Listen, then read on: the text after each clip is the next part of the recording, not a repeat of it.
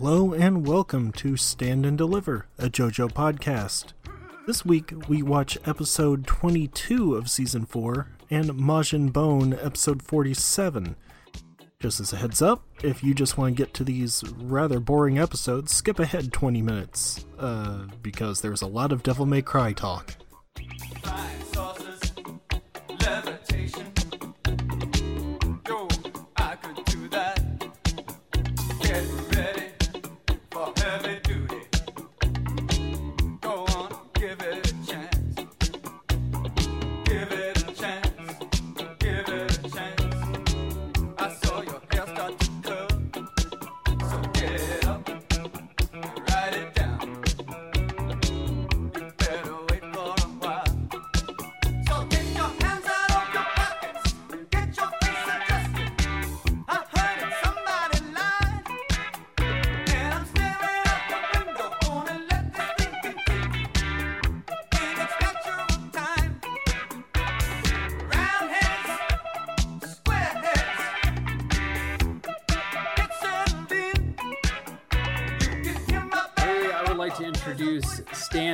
It is my new online streaming service. We are only going to stream JoJo's Bizarre Adventure exclusively.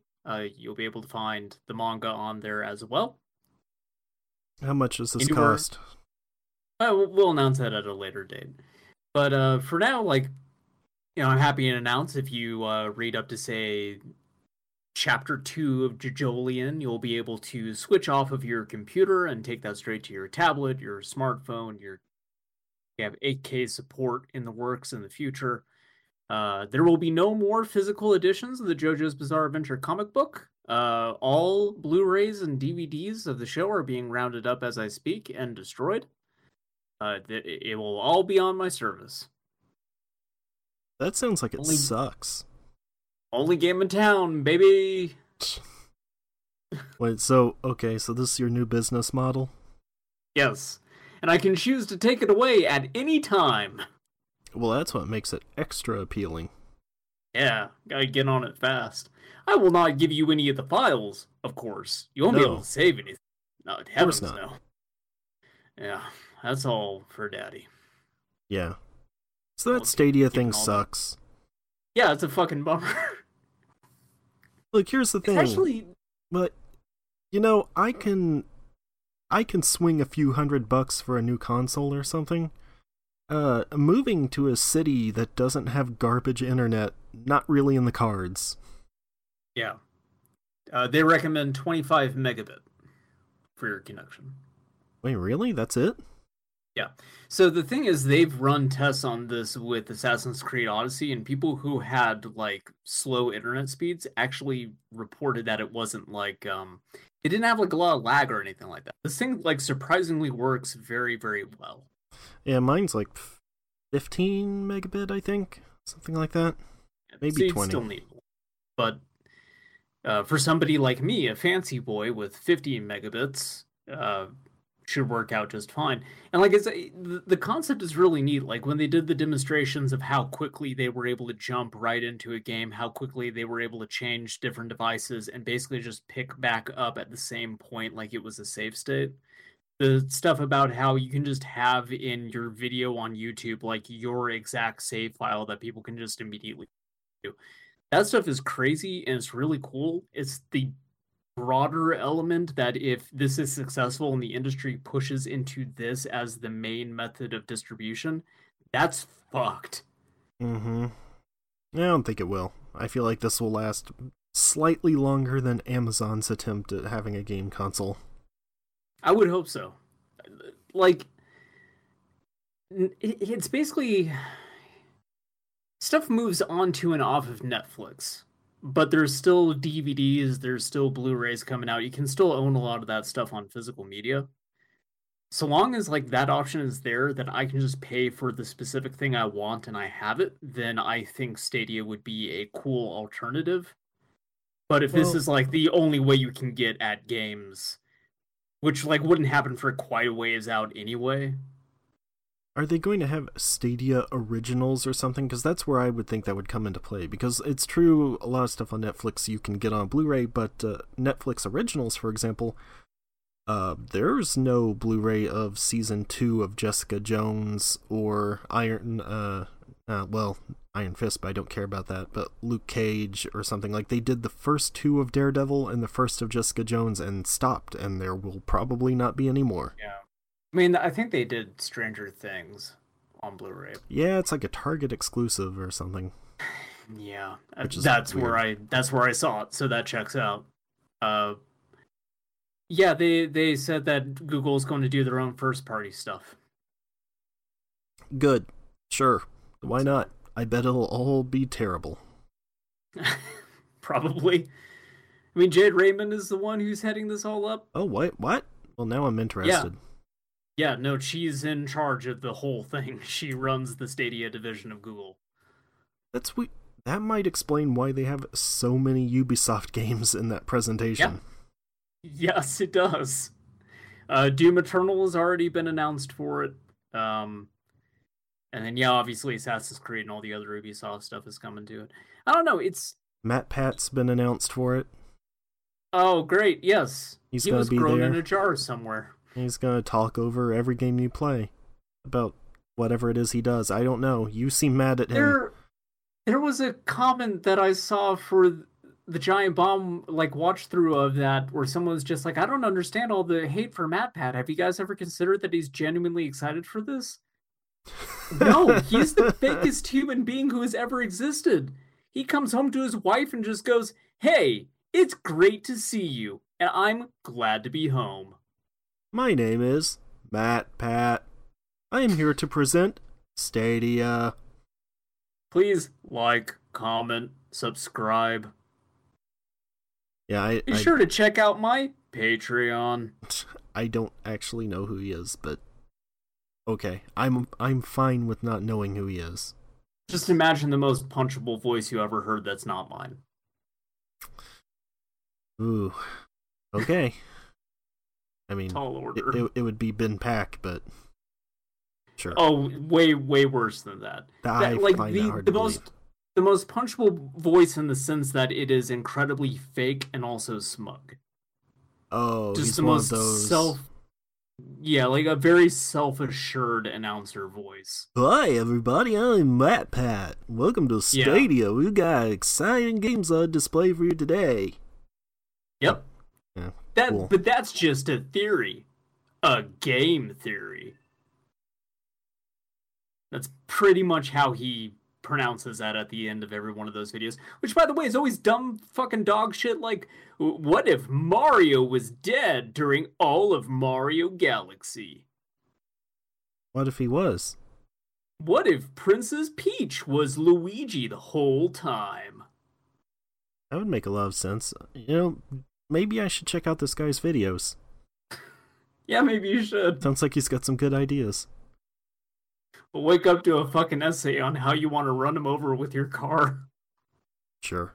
But good video games, though, also came out last week. Mm-hmm. Well, more than last week. Devil May Cry is, 2 weeks out now? No, it was last week, I think. Oh, yeah, 2 weeks. You're right. I want to say it was 2 weeks. Yeah, I beat that game the other day. Like, I marathoned that within 2 days. First of all, because I was doing family share, and the person who I'm family sharing that off of has like over 3,000 hours in Warframe, and they started playing that again recently, so I knew that I needed to like capitalize on any time that I had. Mm-hmm. But also it was like just so good that I could not like put that thing down. Hell yeah. It's really good. Get a motorcycle that you break in half and you use it as a sword. Yeah. See, like, I looked at what was in the deluxe edition stuff once you mentioned the Mega Buster and whatever, and I saw, like, weapon motorcycle, and I was like, okay, is this gonna have, like, driving segments, kind of like a one part in Bayonetta? But, no, you just, like, swing a motorcycle around in the air. Yep, you just beat the shit out of some demons with a motorcycle. It's great. You run them over repeatedly. I didn't actually use it much because it's kind of slow for my liking, but yeah. So I had a brief period where I turned automatic combos on because I just figured maybe I'll admit I'm not very good at pulling off combos in these sorts of action games. So the idea of just an auto combo was kind of appealing to me. But the problem with that with Dante is that it will automatically rotate between your items and your style without your input. Well, that makes sense because that's like his whole thing. It does, but it's also really frustrating because it doesn't seem to have any rhyme or reason to it. It's just like, oh, X number of inputs have passed, so it's time to switch to a different item. So there was a lot of times where it would switch to something and it would fuck a combo up. Oh, well, okay. Yeah. But yeah, it's really good. Like, as a longtime fan of the Devil May Cry series, I was not sure how this would turn out. Like, I was optimistic about it, but you know, series like this, who knows? But it's actually a really good ending to the not trilogy, but series. Like, if they decide not to do any more, but I feel like given the reception of this, they probably will. And that's good. I could see them doing. I don't want to spoil the game for anyone because it's 2 weeks out, but I think the way that they lead that thing off, there's absolutely room for more Devil May Cry. As far sure. as them having been out there saying this ends the Son of Sparta storyline, like that also makes sense. Right. And speaking of that, I was very happy to see there's a lot more Dante than I was expecting in this. Oh yeah. Like, from the early trailers and the way, like, he kind of just gets wiped out early on, it makes it seem like, oh, this is just gonna be all about Nero with occasional V, which, for anyone who hasn't played it, is the Adam Driver character. But no, like, the second half of that game's, like, all Dante. Yeah. And I like old Dante. Yeah, me too. Well, it's weird because, in general, he doesn't look as old as he did in that first trailer. Like, that part where he gets the motorcycle and is going towards the screen, that was, like, the first time you see him in that first trailer. He looks way older there than he does in the rest of the game. Yeah. And he still sounds normal and has the same attitude and everything, so... They did that with Devil May Cry 4, from what I was seeing, where the original announcement stuff for that basically had a very young Dante in place of Nero, and then at some point development changed and they made Nero character and they aged Dante up. Huh. Okay. Yeah. Yeah, like, did you play... You said you were going to play halfway through, get through the Nero stuff in 4, and then just move on to 5. So the reason that I did not do that, again, is because my friend is a psychopath and started playing Warframe again. So I knew that if I do not just move on to Devil May Cry 5, like, immediately, I'm not going to get to it for a whole other week. Mm-hmm. So I wound up just dropping 4 and I watched the cutscenes online. Okay. So you saw the bit with Trish and Gloria. Yes, I did. I'm not sure Trish putting on blackface would fly in 2019. Trish going to the Al Jolson School of Acting.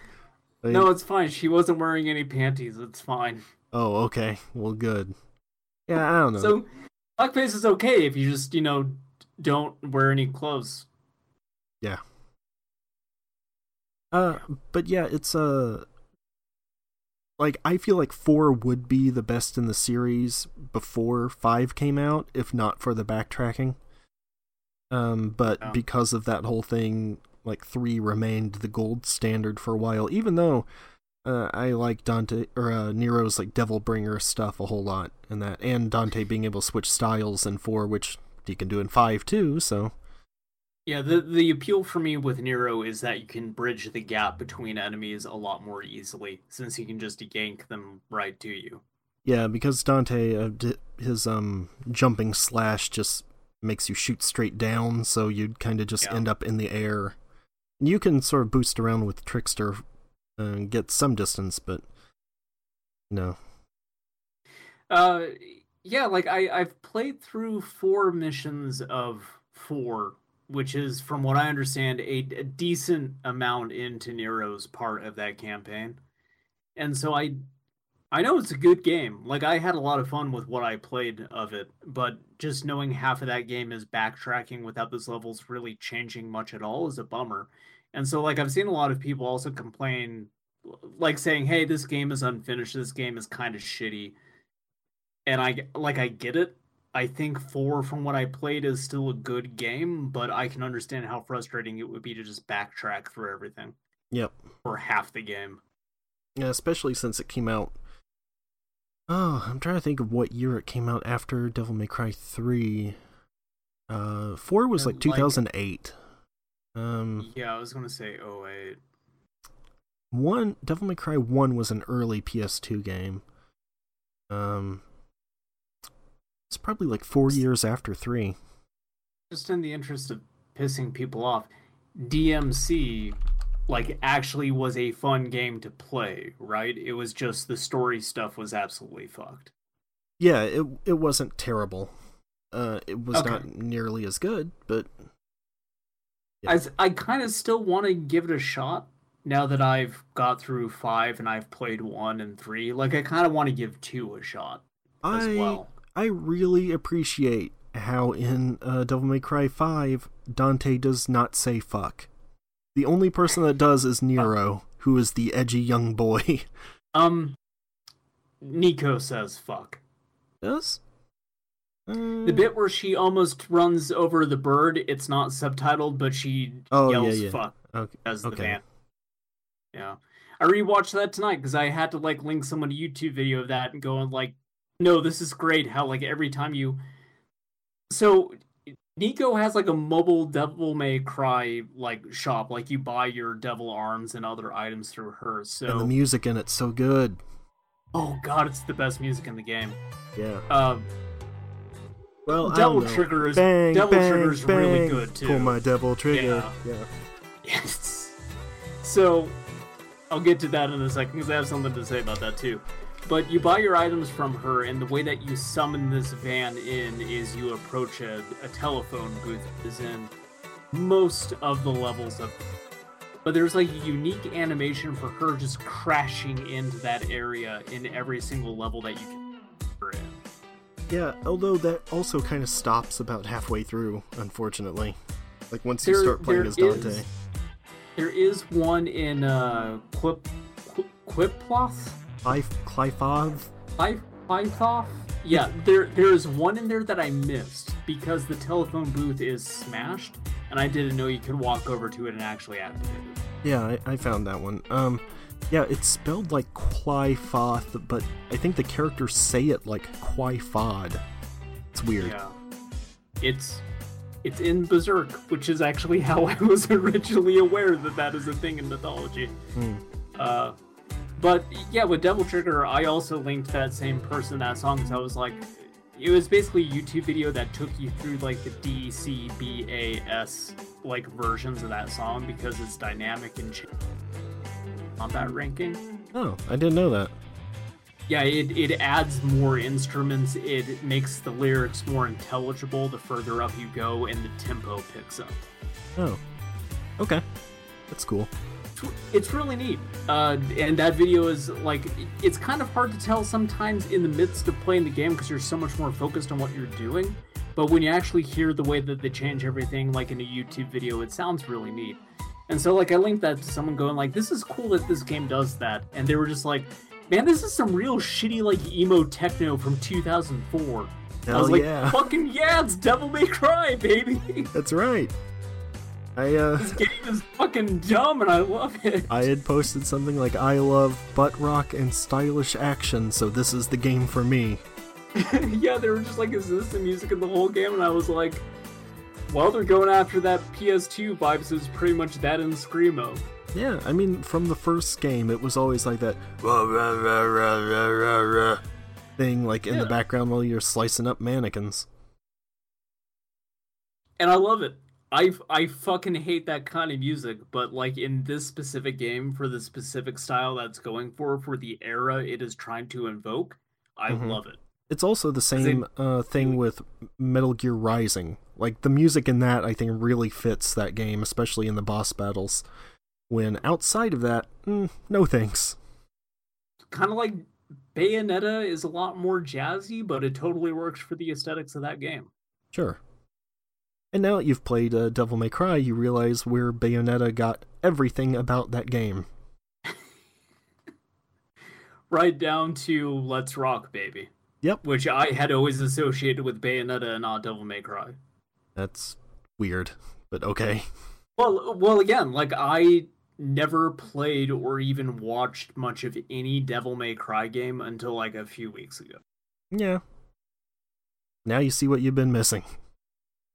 A lot. Like, you found these games pretty good in 2019. Like, imagine how good they were when they came out. And that's why there are freaks like me that have been clamoring for a new one.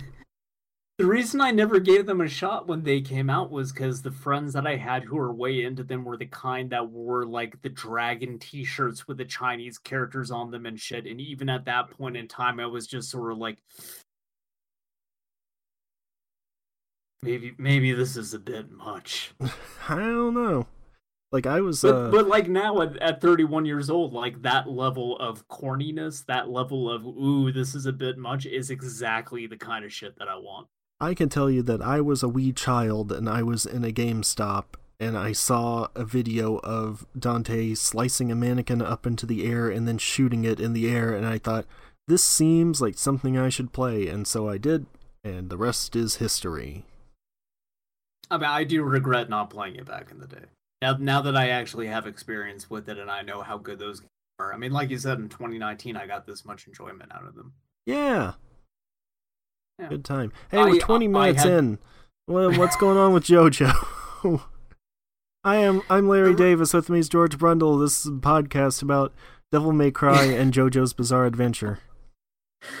Before we get into JoJo's, hold on. I've prepared myself, I got a little root beer, and I got some vodka, and I'm going to prepare myself a little drink so we can get through this episode of JoJo. So just hold on. Okay. Just a little bit.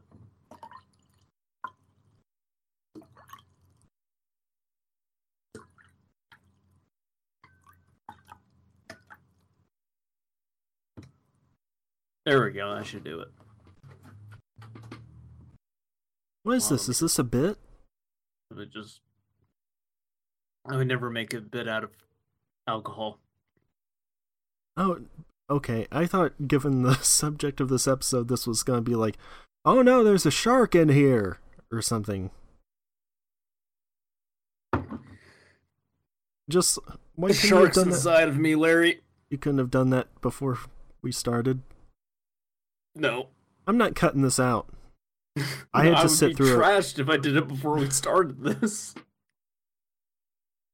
The cruise. Anyway, these two fucking cartoons we watched this week sucked. Yeah. And JoJo's was like okay for.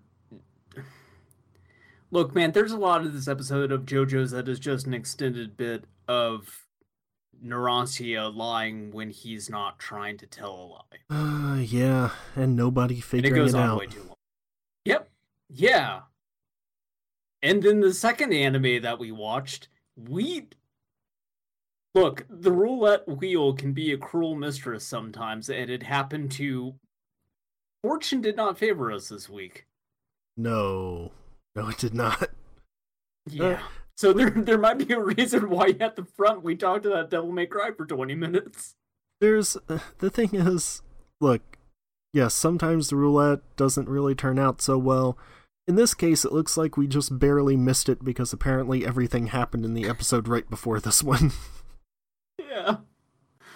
But JoJo's Bizarre Adventure, we actually get a new intro.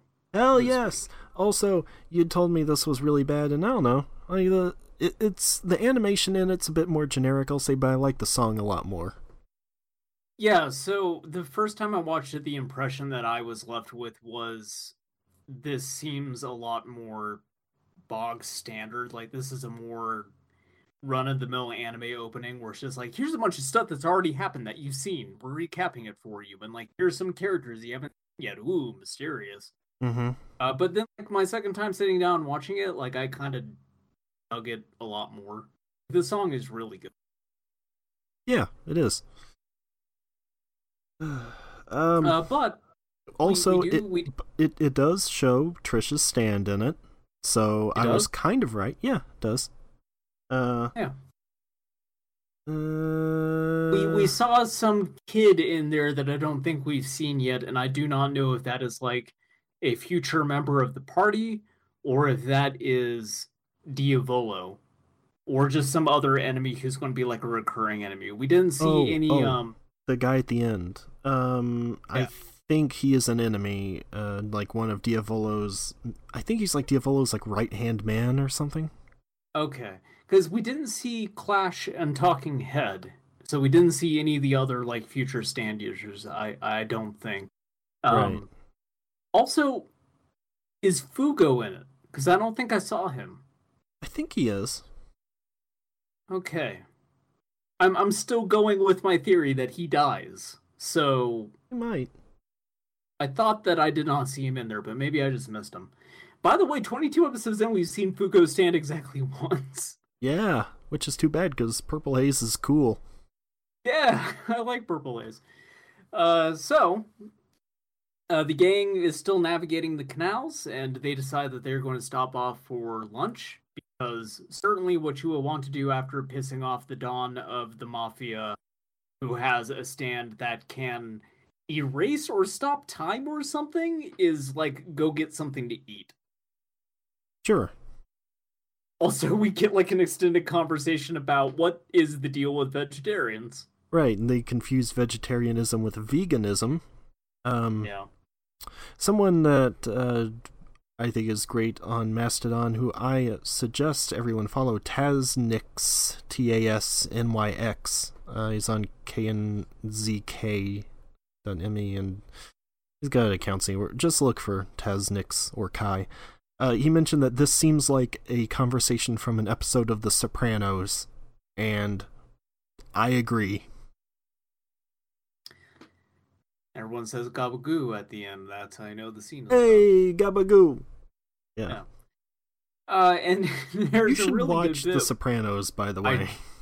I should. Like, I really should. It's funny. I vividly remember again, I mentioned this, there is a significant side of my family that's full-blooded Italian, and they were extremely into The Sopranos, in the sense that no matter whose house I went to, they had like a bunch of VHS copies of it. I think it's hilarious that there are people who like think Tony Soprano and his crew are super cool when the show is clearly just making fun of what a bunch of dumbasses they are. I need to watch it at some point, because I bet I would love it. Yeah. But we get a really good bit here where like this dude just stands up and bumps into Narantia, who's drinking wine, and some wine spills onto this guy's white suit. And so Narantia, as he's getting chewed out by this guy, is just like, "Ah, it's the enemy!" And so like him and Guido knock him to the ground and just start kicking the shit out of him. Hell yes. And then Abbacchio joins in. Just like, he just is like sipping on some wine and watching this for a bit, and then there's just a hard cut where he's joined in. Yep. Yeah, this is easily the best part of the episode. Yeah.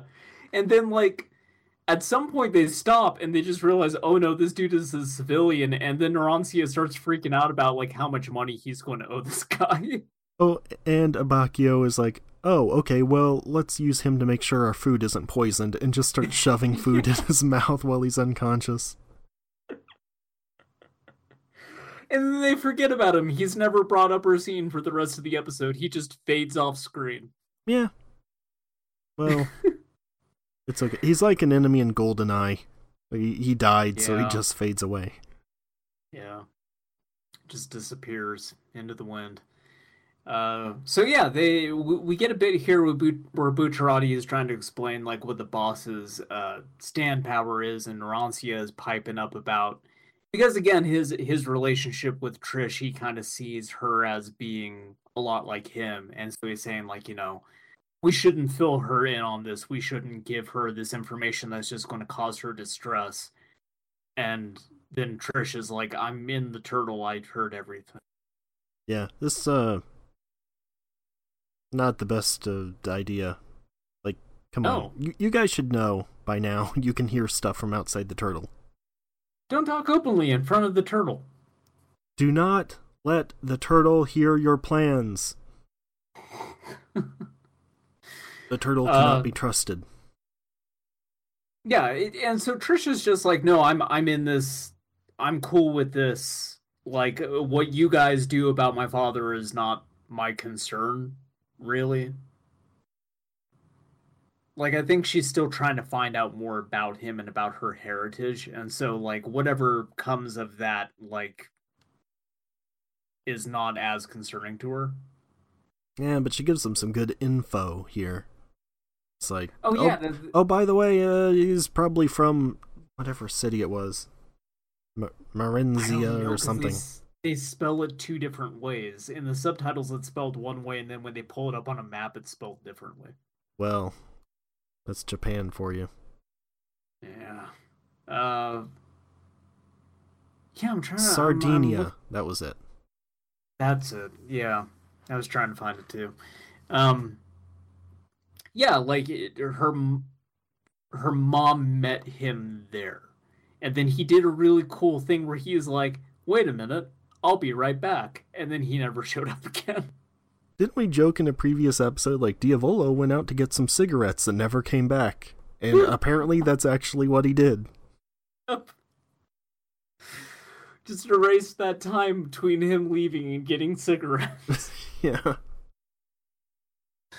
And so while all this is going on, Rancia is like fidgeting with his spoon and his bowl. He's stirring it around, and then like the top of the spoon, or like I think the whole spoon is gone, and he keeps searching for it in the bowl until he finds out that there's a shark in his soup. Yeah. Waiter, Man. waiter, there's a shark in my. I never do this. I'm so sorry. There's a shark in my soup. I don't know if it fell out of the chef's hair or something, but look, I never do this. I'm sorry, but I'd like to send this back. Maybe get something different. Oh, yes, sir. My apologies. What else would you like from our menu? Well, I was dead set on the soup, so like another bowl of soup, but like I don't want the same bowl of soup. I don't want him to like pull the shark out and send the same bowl of soup back. Yes, yes, of course. Would you like a nice gnocchi? I don't know what that is. I'll get it right out here for you. Okay. That sounds good. Anyway, here's the shark in there. And Yeah, let's just do this bit that really goes nowhere and there's nothing funny about it. This was a good idea. So yeah, there's a shark in the soup. I don't know, I had a good time.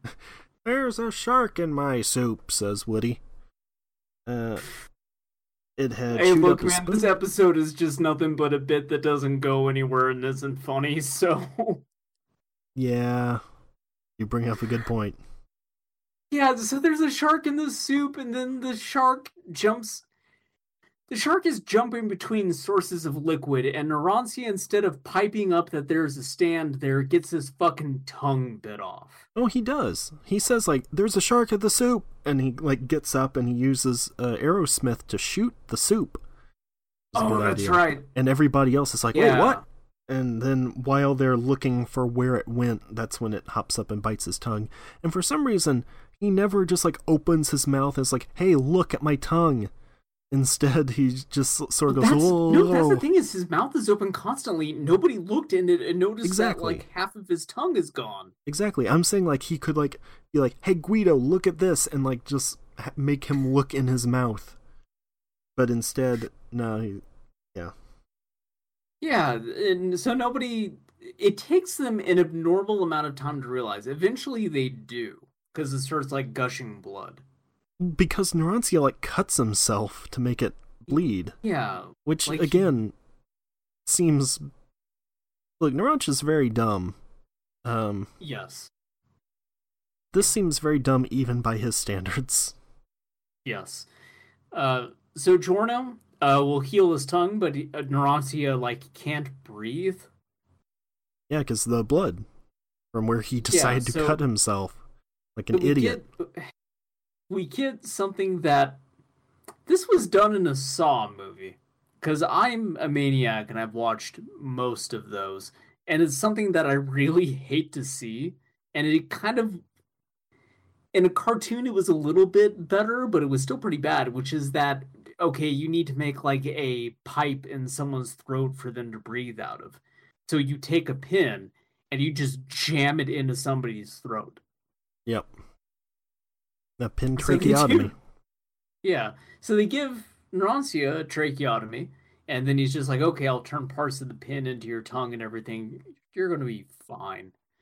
And while this is going on, we kind of like pan over, and a ways out, we see Flash, or no, what are the guys' names? Squallow and Tiziano, I think is their names. Yeah, something like that. Like, I can't Yeah, remember all these weirdo Italian names since they're all gonna die in like one episode anyway. sure. But their stand names are Clash and Talking Head. Clash is the shark, and Talking Head's power is that it will affix to somebody's tongue and basically control their speech. Or as they're called here, Crush and Talking Mouth.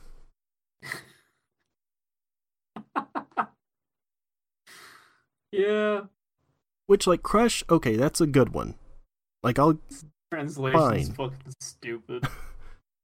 Also, these two guys are incredibly gay, even by JoJo standards. Which I like. Oh, yes. Yeah.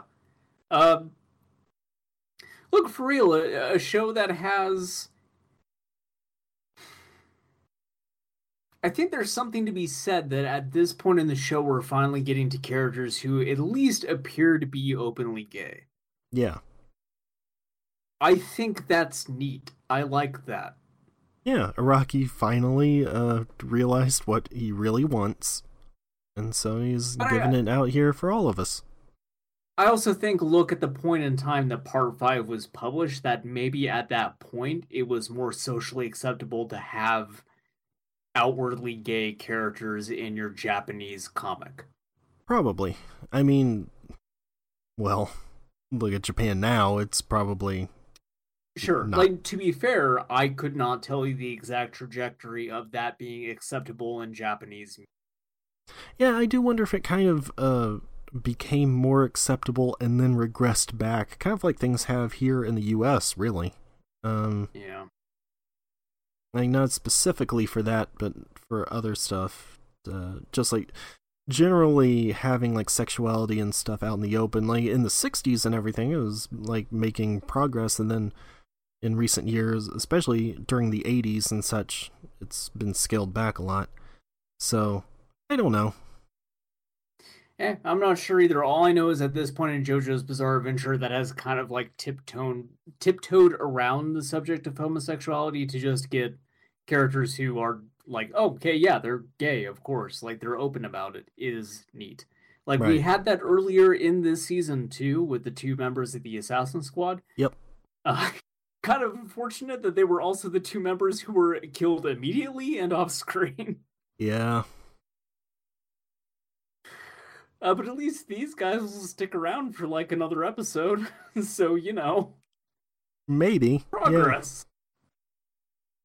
Yeah. I bet one of them is going to die first, and it will, like, send the other one into a rage. That's my prediction for next episode. Talking Head is the first to die, is my prediction. Oh, definitely, because, like, what else is he gonna do? Yeah, Talking Head is kind of not a great stand to begin with because you could just write stuff down. Yep. Or if someone figures out the incredibly obvious thing it's doing, they'd just be like, oh, let's just pretend it's opposite day, because then we know exactly what Narancia's saying. Well, also, like, his tongue ends up becoming, like, super long and super animate. Mm-hmm. In a way that is not physically possible. And so, like, that would be a dead giveaway that something is going on. Yeah, it's a little octopus thing in there.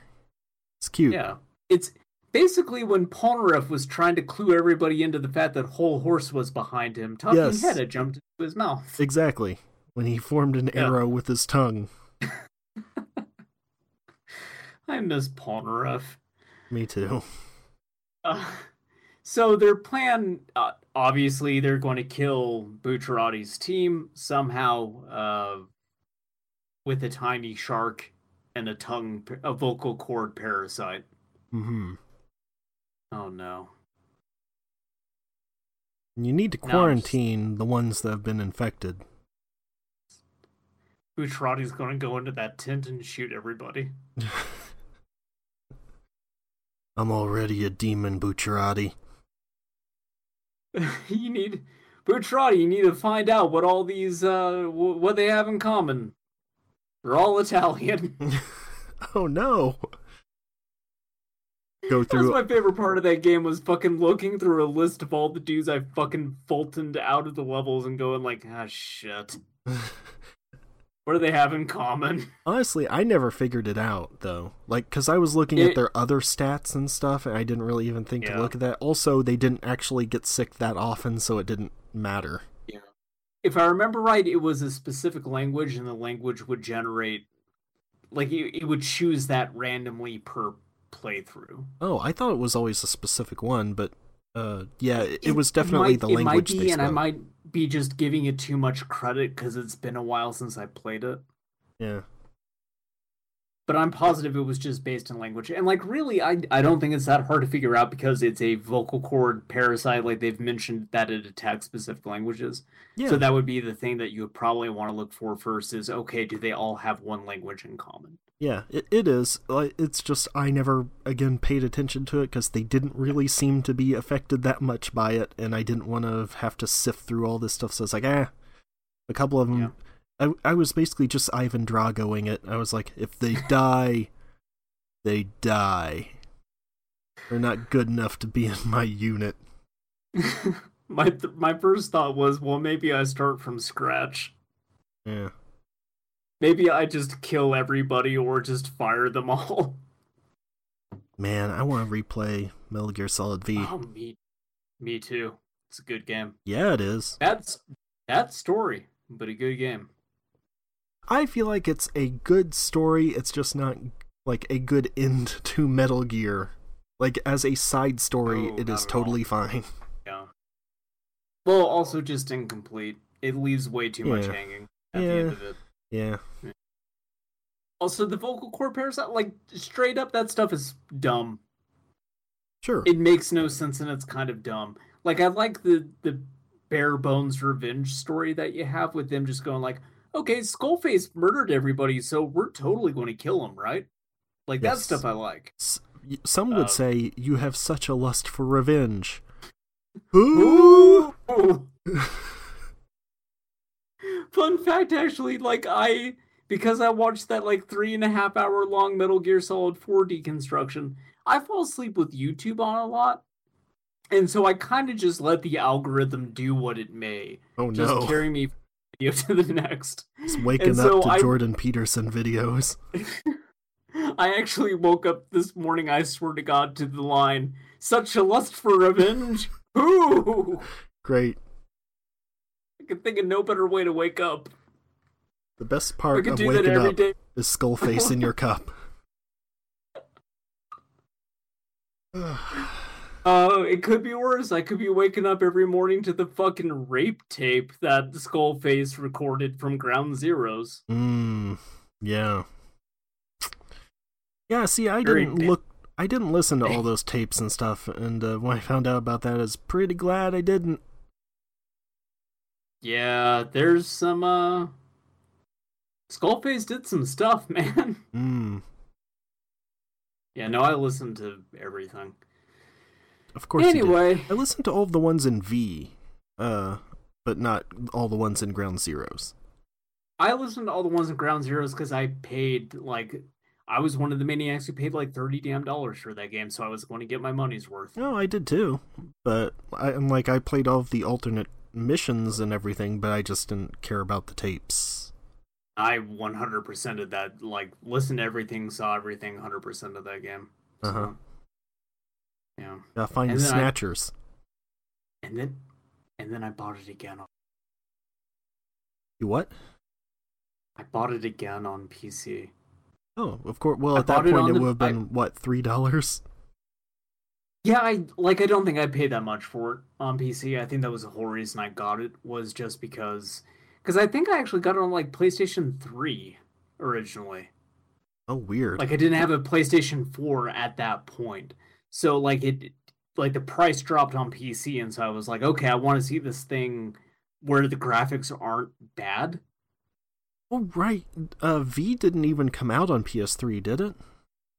I don't think but Ground Zeroes did, and like the whole thing was like, it did. Ground Zeroes did. Because the whole thing was like, look how modular the Fox engine is. It'll run just fine on PS3 and 360 and PS4 and Xbox One. And then no. Yeah. I mean, it still looked really good for a PlayStation 3 game. Sure, that's what I'm saying. It's just that at that point it was like, we're not putting a PS3 game out. Come on. Exactly. But yeah, that at that point in time, I had not bought a PlayStation 4, and I really wanted to play it, so I bought it on PlayStation 3, like an idiot would do. Yeah, instead of just putting that $30 towards a PS4. Yeah. Well, because at that point in time, too, I think the PC version was actually a ways out. Like that released... Yeah, it didn't come out at the same time, or I would have gotten otherwise, obviously. Yeah, exactly. I would have spot on that. Anyway, the reason why we're talking about this instead of JoJo's is because this is the point where we start the extended bit of Nausea not being able to tell the truth. Yeah. Which accounts for, I don't know, like 15 minutes of this episode. Well, look, Liar Liar spread that out to 2 hours, so... Sure. Nausea yelling into a phone, "Stop breaking the law, asshole." Narancia stuck in the turtle with Trish and being like, it's because your boobs are huge. Or whatever it was. Mama! Remember that bit? Yeah. Starts acting like suckling. Like those things, those two parts are the things I remember from Liar Liar. I remember the bit where he gets pulled over, and I legitimately would love to see that happen with Narantia. Oh, right, where he's like, I ran 2 lights and I was speeding! Like, lists all the things he did, yeah. That was a good part, too. I have 27 unpaid parking tickets! Yeah.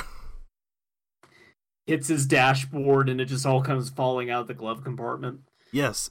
You know, that movie would have been a lot better if it was just, like, a string of stuff like that instead of, like, every sort of 90s comedy where it had to have some sort of touching family moment. Because, like, the whole thing is like, I have to reunite with my kid. Oh, right. And at the end, like, he chases the plane down or whatever. And, like, come on. I still like that movie, but, yeah. Yeah, you know what Jim Carrey movie people don't talk about? Me, Myself, and Irene. I thought you were going to say the number 23. No. I'm very mad that I spent, like, 2 hours of my life watching that piece of shit. I haven't seen Me, Myself, and Irene. It was okay. They cut out a scene where he fucks a watermelon. That's like the thing that I remember from that movie. Why would they do that? It was like a weird gag where like he's dejected and he's returning home and he just casually picks up a watermelon and puts it in the oven and walks away. And like that's it. Like they don't linger on it or anything. And it's a kind of a good gag, like if you know what that's about. And for some reason they cut that out. Well, congratulations to Peter Farrelly, winner of Best Picture Oscar for Green Book, and director of Me, Myself, and Irene. You've come a long way, baby. Peter, you did it. Yep. We had faith in you. Well, they cut the bit from Green Book where he fucks a watermelon, you see. Yeah, well, the Academy voters wouldn't have been able to handle it. We're like, well, we're not giving Best Picture to Roma because it's on Netflix, and we're threatened by that, so we have to go to something that was in theaters. Yeah. You know, dumbasses. Yeah. Yeah. So yeah, we've alluded to it a lot, but to put it like flat out, Narantia can't tell the truth. Talking Head basically controls the way somebody talks. So here's the thing, seemingly though. All it does, other than like it can also control. I think actually what it does is it just controls their tongue. I think it just like takes the place of their tongue. Here's the thing though, it's not that he can't tell the truth. It's that it makes him say the opposite of whatever he was going to say. Which, if Narantia was smart, he would try to say the opposite of what he means, which would then come out correct.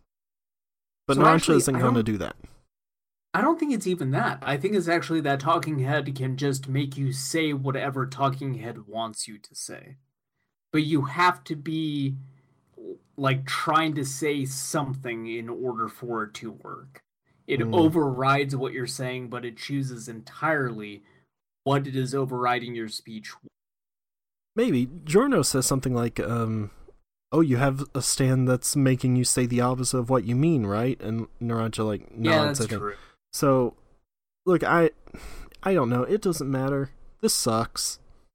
Yes, it does. Because, like, the whole thing that they're trying to use Talking Head for is to lure them into the bathroom where there are multiple sources of water for Clash to attack. So it mostly works. Narancia runs in there and starts, like, trying to shut all the water off and everything. Also, the things he's saying don't necessarily make a whole lot of sense because he says something like, it was like a pebble and it was huge. Yeah. Wait, what? When describing the stand. Yeah,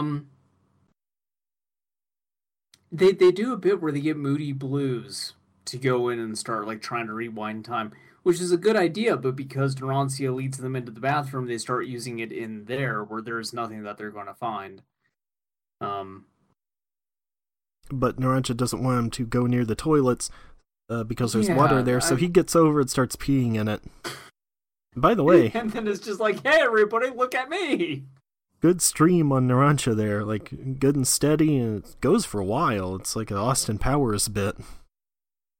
I think it's like Hibachi looks at him and is just like, what? Did you become a pervert? What the fuck, dude? I mean, some would say Narancia always was. Piss. Piss, piss, piss, piss, piss, piss, piss. Hey, everybody, check this out. I hate Narancia. Remember that bit in Austin Powers where Austin wakes up and he pisses for like a solid minute straight? Yes, I just said this is like an Austin Powers bit. Oh, my bad. Jesus Christ. I just said that. I'm becoming forgetful in my old age. About 20 seconds ago. Where am I? Anyway, so after Jim Carrey fucks the watermelon and Me, Myself, and Irene, there's a really good cut where like he's taking a shit, but then it cuts to like soft serve chocolate ice cream.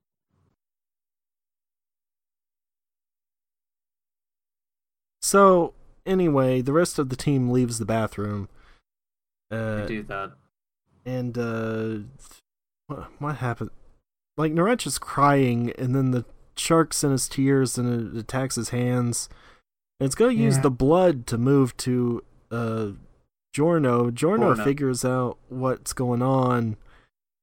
And yeah, he's trying to heal Narancia, and then Narancia breaks like the pipe on the wall to cauterize his wound. And that's actually a pretty good bit where he uses Aerosmith to like shoot the pipes and superheat them to burn him shut. Yeah. But like the shark jumps out anyway and chomps on Giorno's neck, which is where we leave the episode off. Finally. This is something that seemed like it was just a little too long to cram into one episode, so they had to stretch for time. Yeah, but it was too short to actually make two good full episodes out of. Yeah, I wonder if next episode, like, they're both going to die within 10 minutes or something. Yeah, maybe. Because there's good stuff in this episode, like the bit with them staining the civilian shirt and then kicking the shit out of him. Yeah. Some amount of Narancia not being able to tell the truth would be fine. It's just they stretch it out for so long. Yep. You don't have to see him, like, going, oh, yeah. Like, every time. There's a lot of padding for time in this episode. There are some bits where I think the animation is just poor. I didn't really notice that. I noticed Giorno seemed like kind of off-model near the end, though. Like, he looked more angular. It wasn't just Giorno. there were moments where Narantia seemed off model, where Bucciarati and Guido seemed off model. Like during bits where not a lot is happening really, so you can kind of get away with that. Like where Well, some of the Narancia stuff always like looks like a when freak. well, like specifically when Narantia is like moving his spoon around, the size of the bowl keeps changing Oh, relative to like okay. stuff like that. That stood out to me as just okay, we had a filler episode before this where it was just a recap. Maybe they needed more time to produce the episodes that followed that. Maybe we're not getting like good animation for some of these bits where characters are off model and like props are going disproportional to the characters that are using them because they needed more time. Maybe. Wonder how long it'll be till the next recap. 10 episodes, maybe? Uh, 2 episodes. Well, also, we get a new ending song. Modern Crusaders by Enigma. Yeah, I was really surprised by that. I didn't think we would be getting a new song. I thought like a new sequence was possible, but not a new song. Yeah. Which I'm okay with. That's actually, I almost went with that song for our episode where we talked about Enigma in part 4. Oh, that would have been good. Well, I used a different Enigma song, but we also get like obviously a new sequence to go along with the new song, and this one I don't think is reusing the stand models that we've had for it's like not. the previous 21 episodes. Okay. I couldn't quite tell. Like it kind of pans from bottom to top showing all the enemy stands that they've faced so far, and then it goes into like the Bucciarati team's stands. Mm-hmm. On like part of this mural. Yeah, it still kind of looks like a statue and stuff, but it's not the same like poses and everything as we've had previously. So that's cool. Yeah, I like how this one looks. I think this actually might be my favorite like sequence for the ending theme for part 5. For 5, yeah. I like freaking you more than this song because it at least opens on the bit about being so horny. Sure. And so I kind of miss that not being there anymore. Yeah, I think overall I like this song more, but I did really like how Freaking You opens on that. Did you see the album cover for Yes. Freaking You? Yeah, so they put that album back. I don't know why I'm blanking it's on just the Best name. of Jodeci. Yeah, but it has Giorno on the cover, Yeah. which is great that also was announced at the same time that they switched off of that theme. Yep, of course. Anyway, that was JoJo's. A middling episode. There was some good bits in there, but like half of that episode just kind of stank. Yeah. But now, it's time for Roulette. Every time I look into your eyes, it's roulette, it's roulette, it's roulette. Every time I connect all your wires, disconnect, disconnect, disconnect.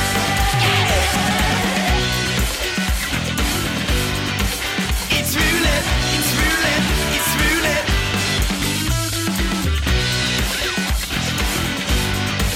It's roulette, it's roulette. Yeah, not a great one this time. Here's the thing about Majin Bone. Majin This Bone. is probably a perfect anime to include in anime roulette. We just had the misfortune of getting to an episode that was mostly dialogue. Yes, so when I picked this show, I had no idea what it was about. I just saw the name and thought it seemed funny. And then, after picking this on the roulette last week, I looked at the Wikipedia page, found out that it's based on a card game, and so I thought, oh, this is going to be extra good, because they're going to be whipping out cards and laying trap cards and whatever. It's going to be real good. And Yep. It's going to be 6 a.m, and I'm not going to understand any of the rules to this card game. Yeah. As it turns out, no. They pull out cards a couple times, but they don't say what they are or what they do. Yeah. Most of this episode, what's the name of the event that they bring up? Joining. Yeah, the joining of the end. Sure. Yeah. They say the phrase "the joining of the end" like 30 fucking times in this episode, and like nothing else happens. There's a lot of talk about bones, which apparently are like the mech suits or whatever that they merge with, I Yes. guess. And so I really like that, where they're like, we need to find the dragon bone. I have jaguar bone. He used a bone crush. The first 5 minutes of this episode are the bits of Majin Bone that I wanted to dive into. Exactly. Where we start out, our characters are in the midst of a battle. Everybody is a little worse for wear. Our heroes have taken damage. The villains' bones are damaged, as they bring up specifically. Uh-huh. Which I just really like the phrase is like, my bone is damaged. This bone is imperfect and must be destroyed. Will You know you were Forte is the thinking it. most powerful character in Majin Bone. Thanks for the muscles, Richard Bones. Rest in peace, Richard Dunn. Gone but not forgotten. Yeah. Well, those bones gave him some extra time. Yeah, so there's something about the joining of the end is brought up and has something to do with the primordial Majin. Yeah, sure. Both concepts we do not get any explanation for by the end of this episode. I Nope. do not know what the joining of the end is. They are still trying to figure this out, the characters in the anime, by the end of this episode. I don't know what the primordial Majin is, period, but they seem to. Yeah. I had really high hopes for this early in this episode, where there's this Cyclops-looking dude that just puts his hands in the air and says, "This is all for the people of Nepos." And then there's like a horseman next to him who like goes, shh, like shoots steam out. And I thought, this seems pretty good. The bit that I thought this was going to be really good is when we cut over to somebody announcing that the core of the planet has died, and it's a physical fucking real person. Yes, Lord Stoltz or something. Who is displayed like linen in that episode of The Simpsons, just in a Yes. glass coffin for everyone to see. Yeah. And he's just like, but don't worry, everyone. He entrusted me with this goddamn trading card. It's a foil Charizard. That's how you know I'm destined to be king. Yeah. It's a first print. So yeah, I don't know if they are like literally the core of the planet. Like, all right, Just sure. looked at the planet like the yolk in an egg. Yolk from egg. That's right. It was No, all like- cozy warm. Then someone murdered me with a fucking blue eyes white dragon. Now everything's shit. I'm dead and in a box. Insert clip of Boss Nass saying, "The planet core." This is like the first 5 minutes of this anime, and I'm thinking, this is going to be great. And then everyone just started talking. Yeah. For the remaining 18 minutes of this, nobody would shut the fuck up. Yep. It's kind of a bummer. I don't even know how to summarize this episode because it just goes in circles. It's just everyone going like, we don't know what the joining of the end is and we need to find out.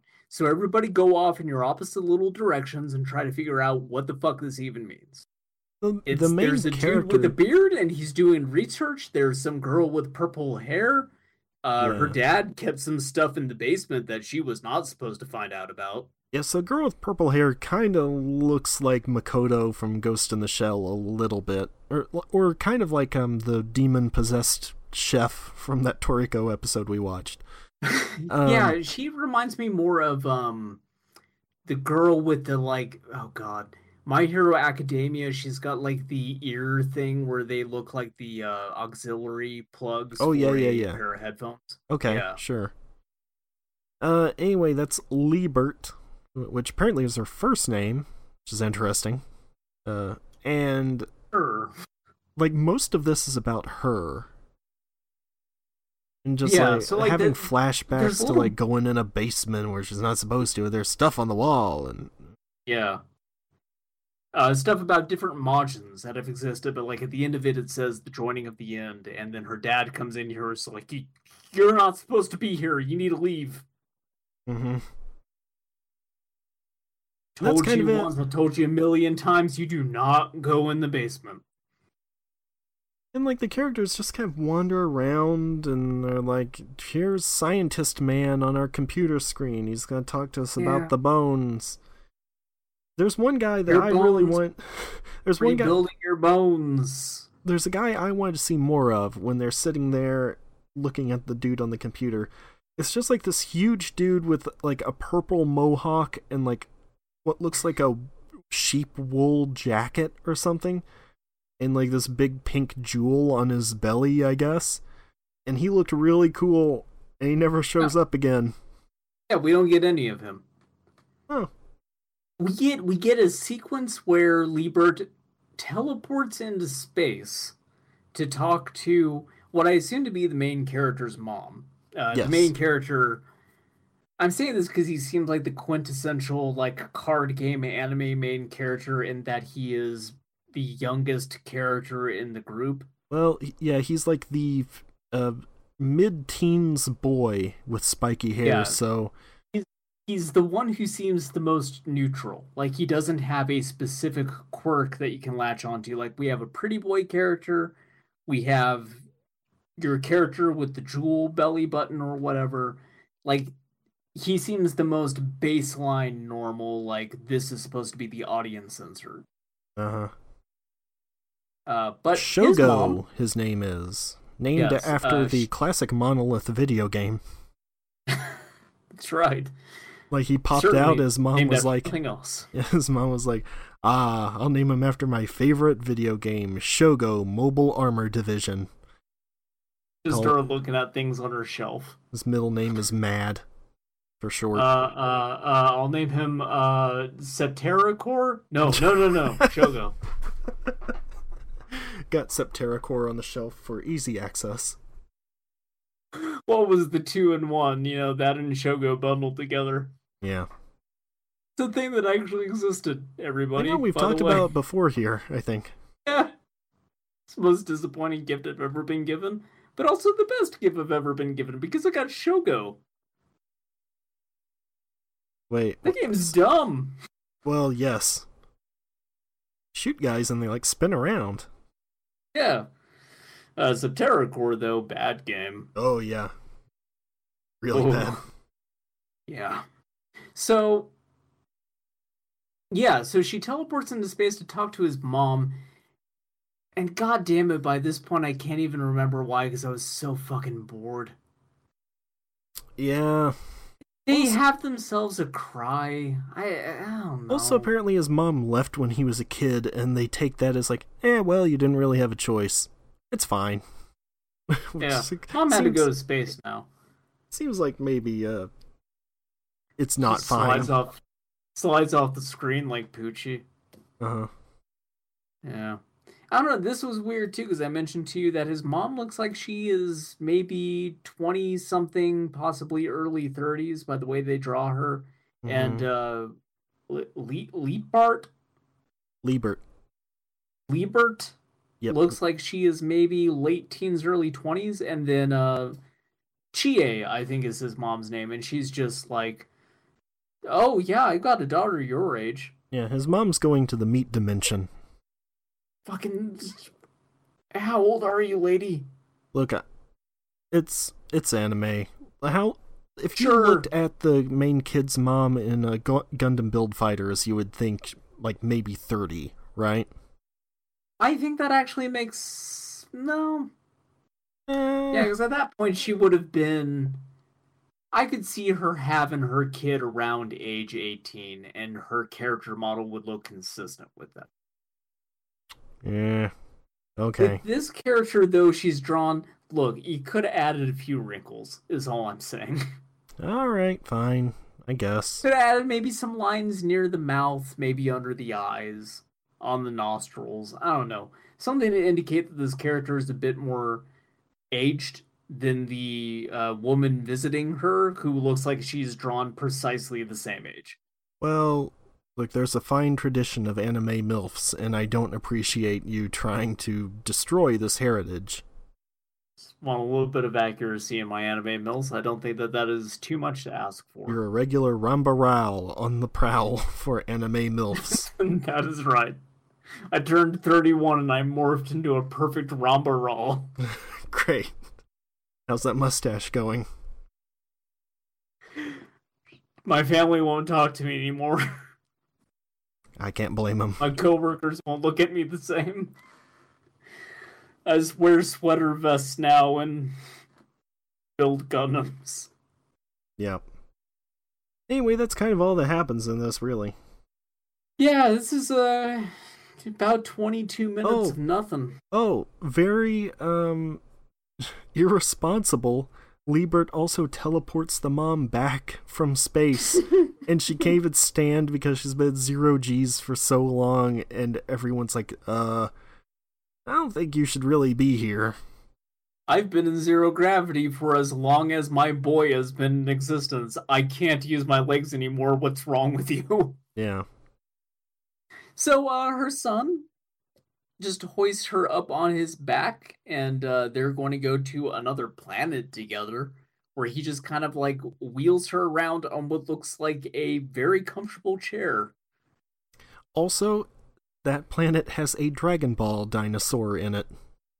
Yes. Like, just straight up, it has the same horns and stuff that Toriyama always likes to draw his dinosaurs with.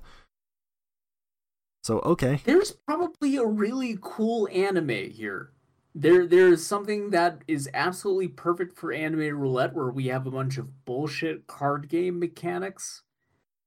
And I don't know what bones are. I don't know what the joining of the end means.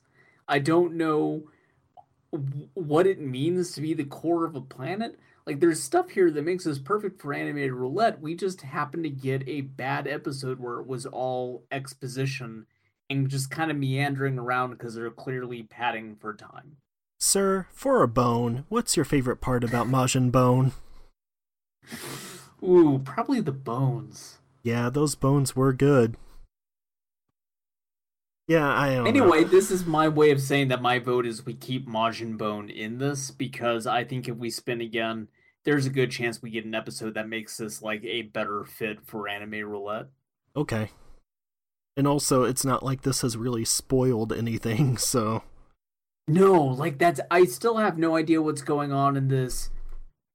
And because this episode was so dry, I feel if I went into something that was more action-based, I got deeper into like the card game that is at the root of this whole thing, it would still be a beautiful mess for me. Okay.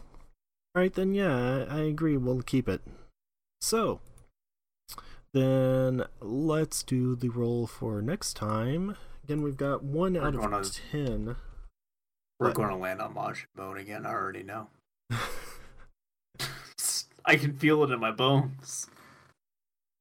Got 3, which is Reborn! Exclamation point.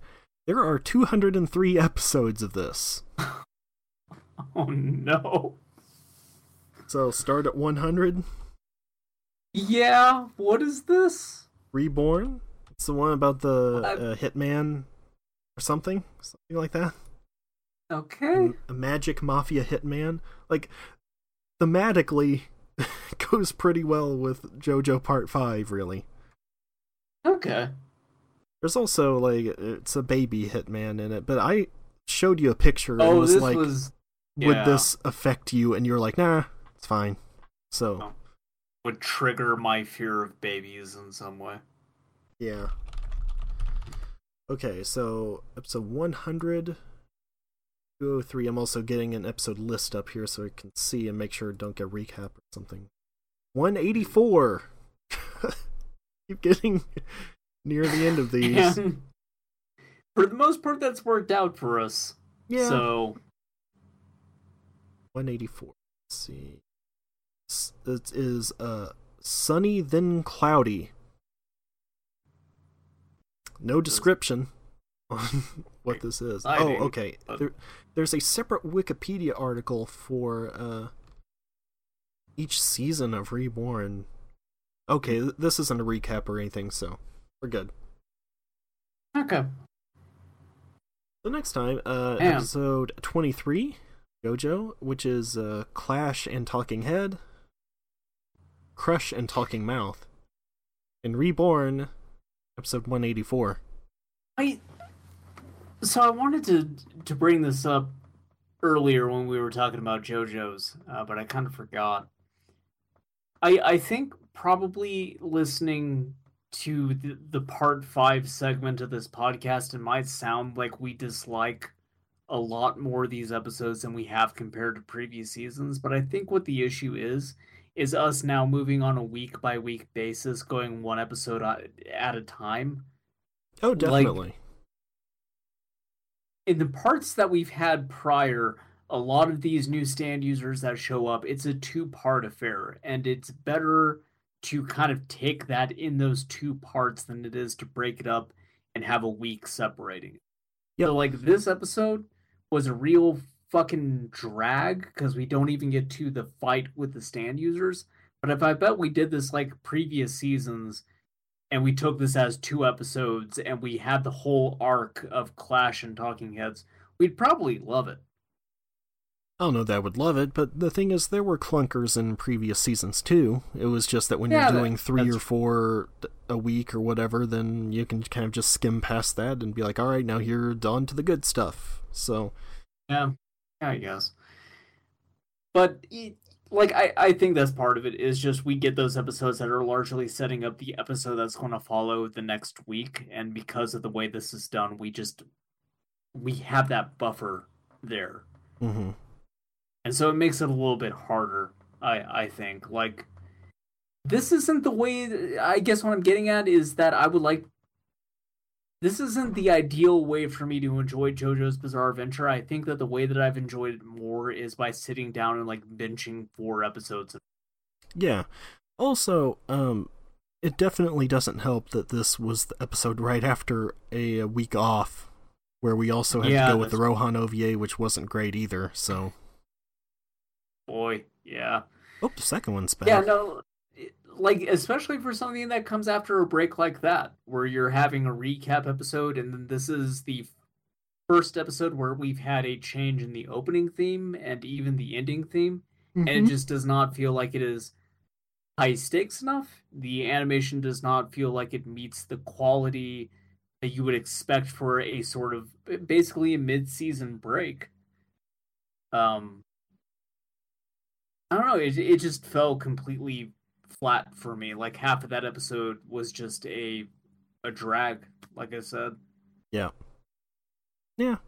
It's fine. But the point I'm trying to make here is, so far I'm really enjoying Golden Wind, even though it might seem like there's possibly more episodes that we dislike compared to previous seasons.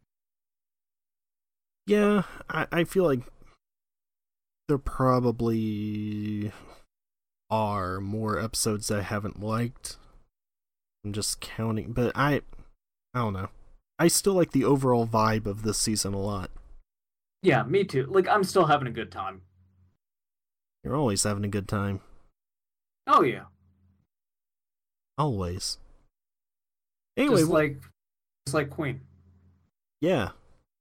Sure. Congratulations, Bohemian Rhapsody, on your Oscar win for Best Editing. Which makes me think the Academy voters do not know what editing is, or what makes good editing, because... Whoever makes the most cuts gets the award. That's how that works. Yeah, they thought the award was for most editing. Look, I watched Mr. Show. I know that more equals better than. That's right. I actually, I did hear from some people who had speculated that it was meant to celebrate the editor on piecing together that movie after Bryan Singer got dumped. Which kind of would make sense, I guess, like if they managed to salvage it from what they had. But at the same time, holy cow.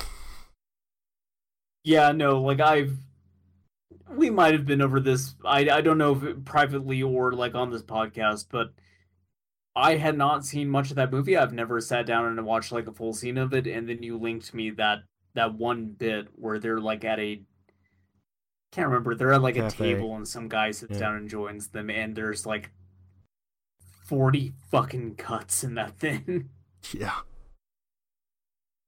Well, anyway, we'll be back next week, episode 23 of season 4, and what was it, 184 of the Reborn? Yes, 184. 187. No, okay. 184. Oh, 184. No, you're just thinking of 187 on the motherfucking cop. 187 Ride or Die. No, 184 of Reborn. We'll see you then. Bye. Yeah. Bye-bye.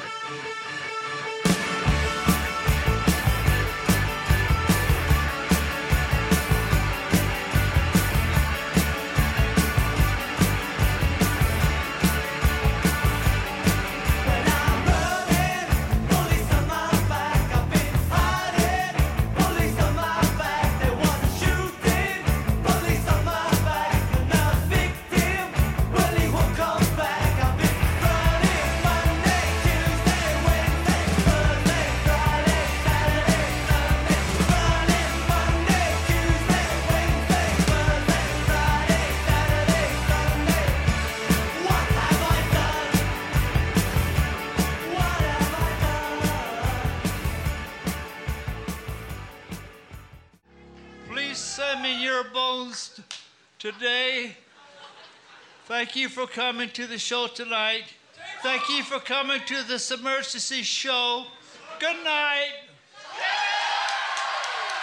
Thank you again so much. I'm Tim Heidecker signing off. Eric Warheim, good night.